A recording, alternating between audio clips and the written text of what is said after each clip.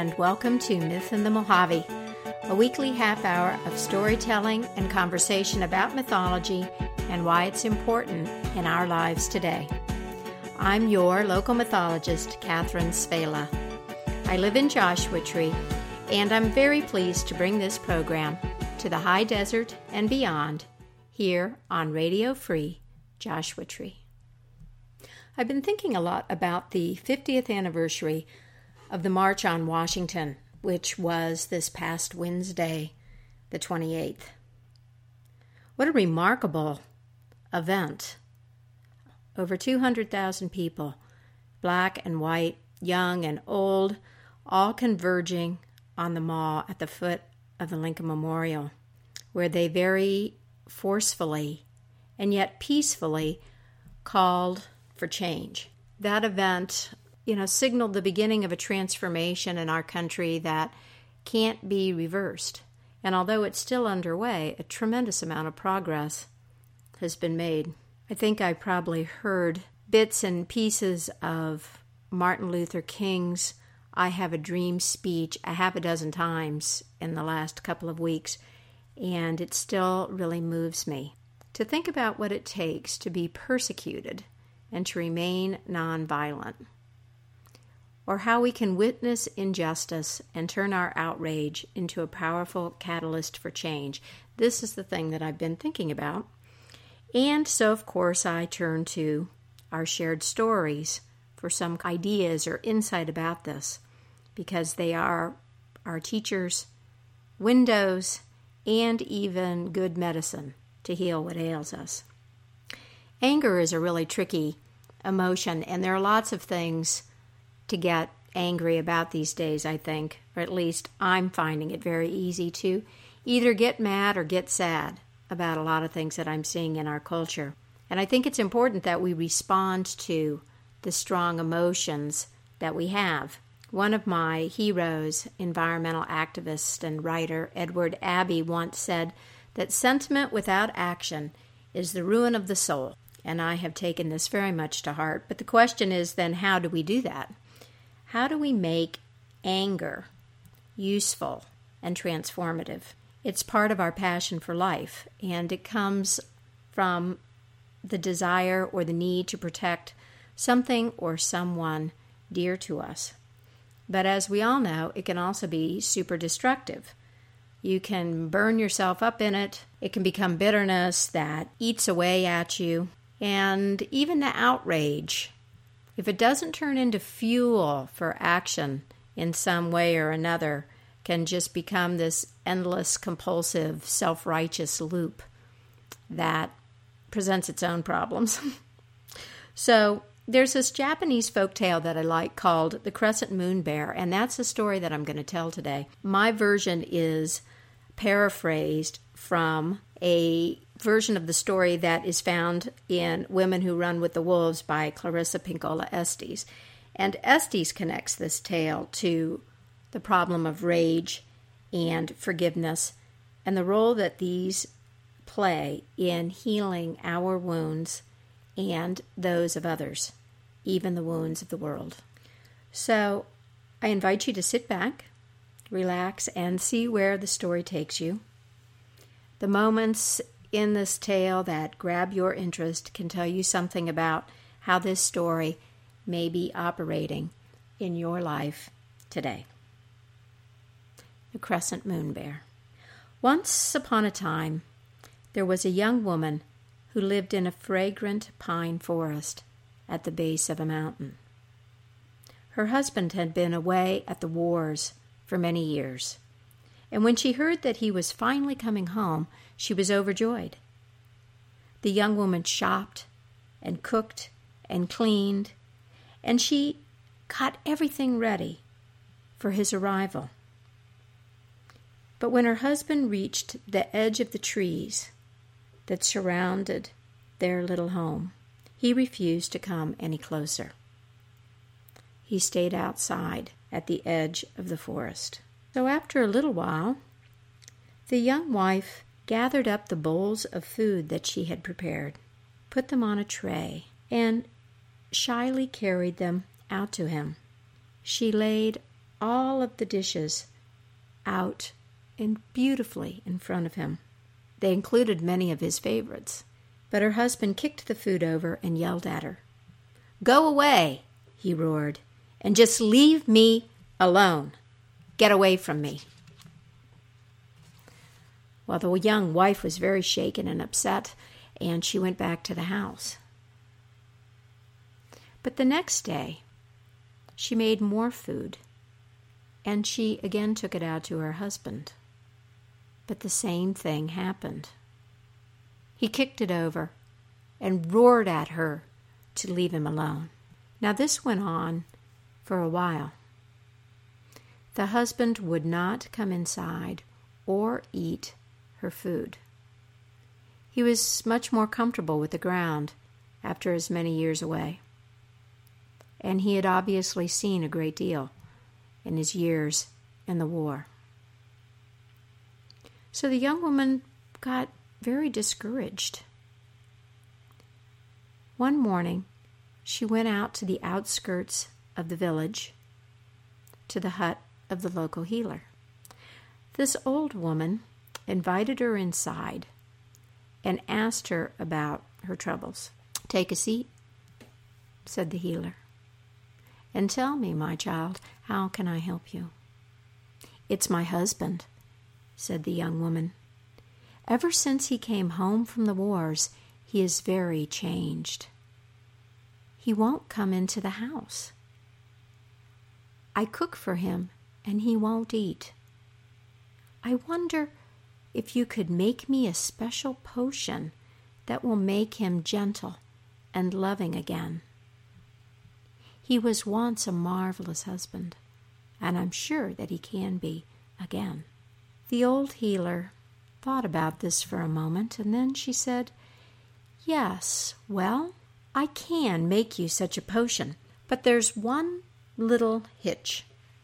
I am all out of the most important ingredient. I need a hair from the moon on the throat of the crescent moon bear. If I'm to make you such a potion, you will have to go and get me a hair from the throat of this bear." "Well, where do I find the bear?" asked the young woman.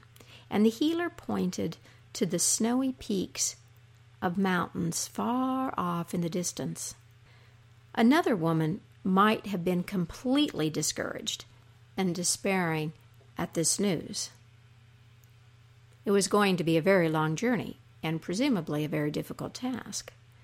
But this young woman loved her husband very much, and she was glad that there was a solution to her problem.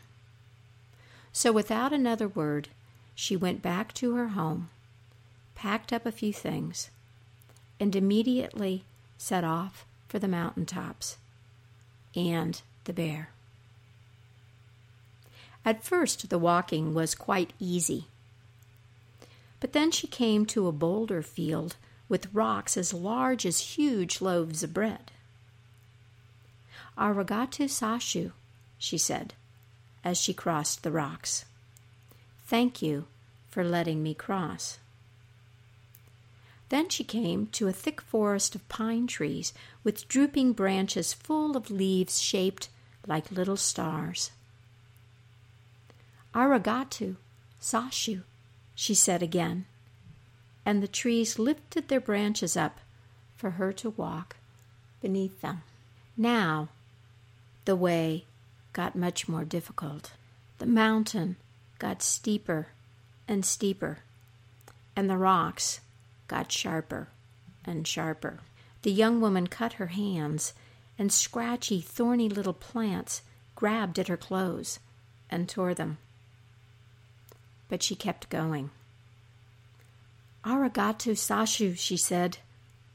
And then just as dusk began to fall, and the darkness started to close in around her, a flock of large, dusky birds swooped down around her, circling her head.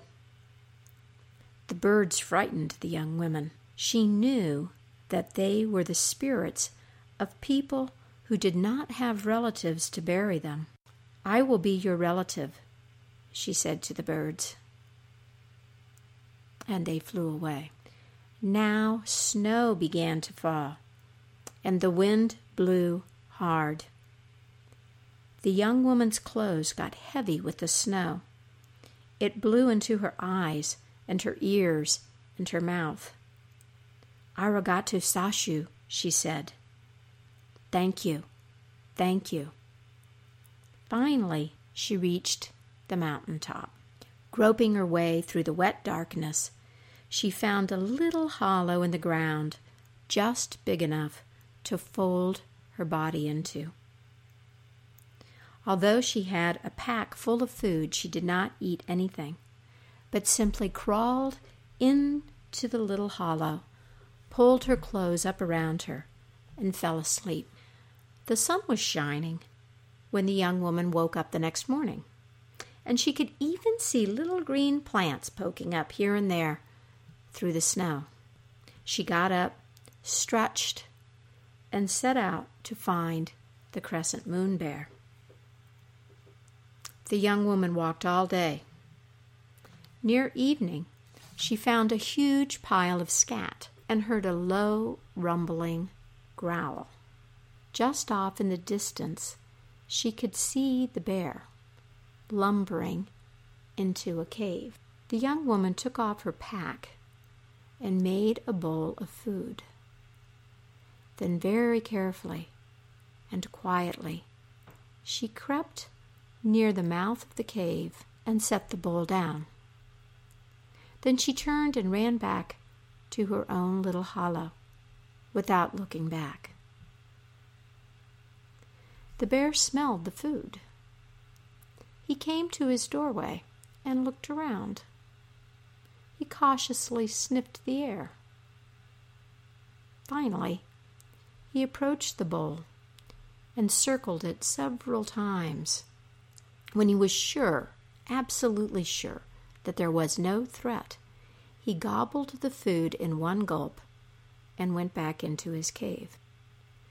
The next day, the woman made another bowl of food, and she again crept close to the cave, as close as she dared, a little bit closer this time, and left another bowl of food.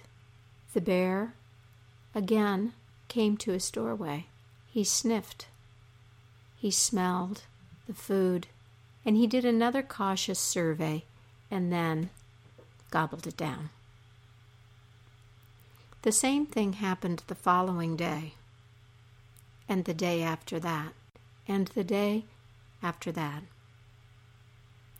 Every day, the woman left a bowl of food for the bear, and every day she stayed just a little bit closer to the cave. Her food was almost gone, and she was getting fairly close to the cave. She decided that the time had come. The young woman took a deep breath, screwed up her courage, and she made another bowl of food. As usual, she set it down near the mouth of the cave. But this time she didn't hide. She stood right next to the doorway. The crescent moon bear emerged, and he saw the bowl of food.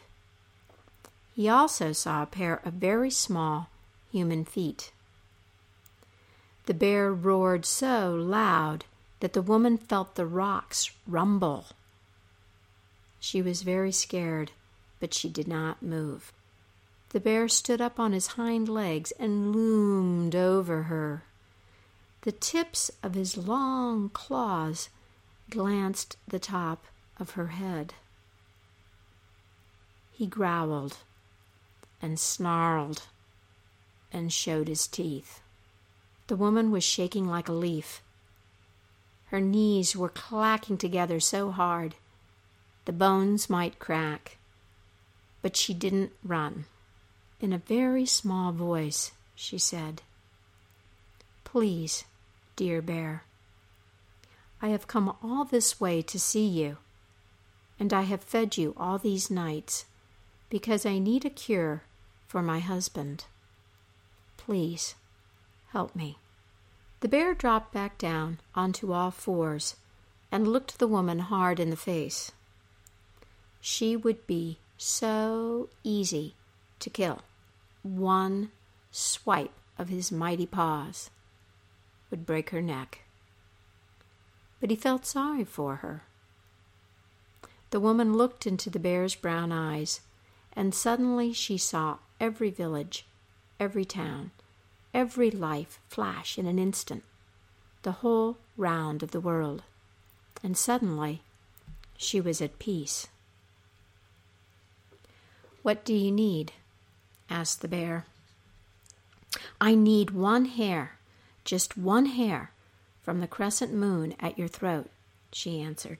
The bear thought a moment and said, "Okay, you can have one hair, but take it and be quick about it. Get it and run." The bear raised his head, and the woman put one hand on his throat. She could feel his heart beating and the blood pounding in his veins. With the other hand she grasped a hair and yanked. The bear growled. She had the hair. "Thank you, oh thank you, oh thank you," said the woman, bowing. The bear growled and roared loud and deep and shook his head, and the woman remembered his instructions, and she turned and ran. She ran and ran. She tumbled down the steep mountainside with the sharp rocks and the prickly plants. "Arigato Zashu," she said. She raced under the trees with their drooping branches. "Arigato Zashu," she said. She climbed carefully over the boulders, as large as loaves of bread. "Arigato Zashu, arigato Zashu." Finally, the young woman reached the edge of the village. Her hair was a mess. Her clothing was torn and dirty, but she didn't stop. She went straight to the hut of the healer and knocked on the door. The old woman answered and let her in. I got it, said the young woman. I've brought a hair from the moon on the throat of the crescent moon bear. She held out the hair. Why, said the healer, it looks like a genuine crescent moon bear hair. She took the hair and weighed it in her hand. She held it up to the light. She smiled and said, Congratulations, my dear. You have succeeded. Then with a quick flick of the wrist, she tossed the hair into the fire, and it burned up, poof, in an instant. Oh, no! What have you done? Cried the young woman. What have you just done with the hair? And the healer said, My dear, do you remember the journey that you just made? Yes, said the young woman, I remember every step. And do you remember, said the healer, all that happened with the bear? Yes, the young woman said. I remember. Well, said the healer, now go home to your husband with what you have learned. Well, what have we learned? We could start with the nature of the bear. The bear is a wonderful metaphor for anger. Wonderful metaphor because it's very powerful and potentially destructive. But the bear has long been a symbol of the protective instinct. And in using a bear as anger, we're reminded that the roots of our anger most often come from that instinct to protect ourselves and to protect others. We have an instinct in that direction, which in another context we might claim is the best of our human capacities. But like any kind of instinct, it can be blind. there can be a lashing out, and yet it's also connected to our compassion. The bear feels sorry for the woman, and so he lets her have the hare. The bear is also connected mythologically to cycles, to the notion of cycles, because of its annual need to hibernate. And this reinforces one of the other messages of the story, which is that it takes a tremendous amount of patience to court our anger. And then when you notice that the woman feeds it, this isn't a story that tells us to repress our anger. This is a story that tells us to feed it, but to feed it very cautiously and very carefully, with the idea of cultivating it, being able to turn it into that which will give us what we need. Now, in the story, the bear is a stand-in for the young husband who's come back psychologically damaged from the wars. And this point is made explicitly by the healer when the young woman gets back and is instructed to take what she's learned now and go and approach her husband in a new way. And there's that element of patience again. We see that the young woman, for all of her loving attention to the husband, that she had a certain expectation that everything was going to be okay, because she didn't really appreciate what he had gone through. On the one hand, we can't really expect that she would have. She wasn't in the wars. But this does remind us that when we are attempting to deal with the suffering of others, we have to exercise our imagination and a great deal of patience, because people's wounds can run very deep. Now, we also know that we can consider the young husband and the bear as an aspect of ourselves, as our own anger. So now another thing that strikes me about this story is that the woman's first task or move is to make a journey.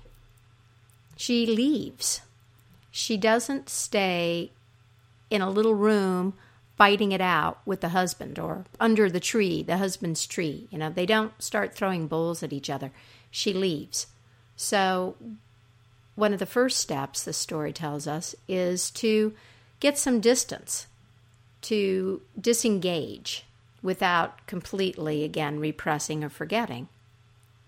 And the idea of going up on top of a mountain is associated with the perspective that you get from being up high and being able to see, and also the move into spirit. So we're being told here that the first step when you're engaged with a real rage is to take a little journey, move away from it a little bit, and adopt a perspective that is broader and higher. On the way, there several things happen that are worth noting. One of them is the various obstacles that this woman has to encounter. And, of course, we know, because this story, like life, is like life, nothing's easy. And we don't just decide to get higher and finer about what's going on with us and then float up to the top. No, we've got to struggle. We've got to climb over things. There are obstacles. And the woman shows us a good way to deal with that. She says, thank you. Thank you for being here. Thank you for letting me get past. Thank you for whatever it is you're teaching me. Pinkola Estes connects this phrase with the Buddhist notion of illusion, and she says that arigato zasho basically means thank you for letting me pass, but there's also this idea that everything that she is encountering as a challenge is an illusion, and that as she moves through them, her illusions are falling away. And these would be illusions about herself, about the difficulties she's encountering, about the husband that she is attempting to court. As the woman loses her illusions, she is left with one thing, and that is her love for her husband. as we're told numerous times at the beginning of the story, that it's out of love that she acts. And it is out of love, ultimately, that we all act. Here again, we have that connection between anger and outrage and the desire to protect something valuable. So I want to wrap this up with one last thing from Estes in Women Who Run with the Wolves. She says, in Zen, the moment the hare is thrown into the fire and the healer speaks her simple words, that is the moment of true enlightenment. Notice that enlightenment doesn't occur on the mountain. So remember I said the mountain is a place of spiritual aspiration and spirit, but that isn't where the enlightenment comes from. It occurs, Estes says, with the burning of the hare, because when the hare is burned, the illusion that there is some sort of magical cure disappears. The woman realizes, as we all must, that there is no silver bullet, that the answer lies in implementing day to day what we know. It's about practice. Or as we like to say these days, it's about showing up. So I have a request to make of those of you who do live up here in the high desert, an opportunity for you to show up. On Saturday, September 7th, that's next Saturday, there's going to be a public meeting at the Yucca Valley Community Center from 9 in the morning to 1 in the afternoon. And it's an opportunity to make public comments on the Desert Renewable Energy Conservation Plan. There are going to be representatives from the BLM, from the California Energy Commission, from the Fish and Wildlife folks, and San Bernardino County Board of Supervisors on hand to hear from us what solar and wind development in the Mojave would mean, what it would mean for our way of life, what it would mean for the things that we love here in the desert. It's very, very important that as many of us as possible come to talk about what is worth saving and protecting here in our desert, for ourselves and for others. So there are lots of ways that you can get educated about what's in this plan, and if you would like to get information from me, I invite you to do that. You can contact me on Facebook through Myth in the Mojave, or feel free to email me at mythicmojo@gmail.com. I certainly hope that you'll consider showing up on Saturday, September 7th, 9 to 1 at the Yucca Valley Community Center. So, my friends, that is it for me, Catherine Savela, and Myth in the Mojave for this week. I'm also very happy to take your questions about mythology at Myth in the Mojave on Facebook or mythicmojo@gmail.com. A reminder that you can find this story and many others like it online at www.catherinesavela.com.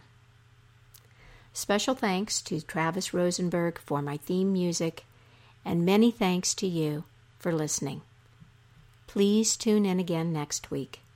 And in the meantime, happy myth making, and keep the mystery in your life alive.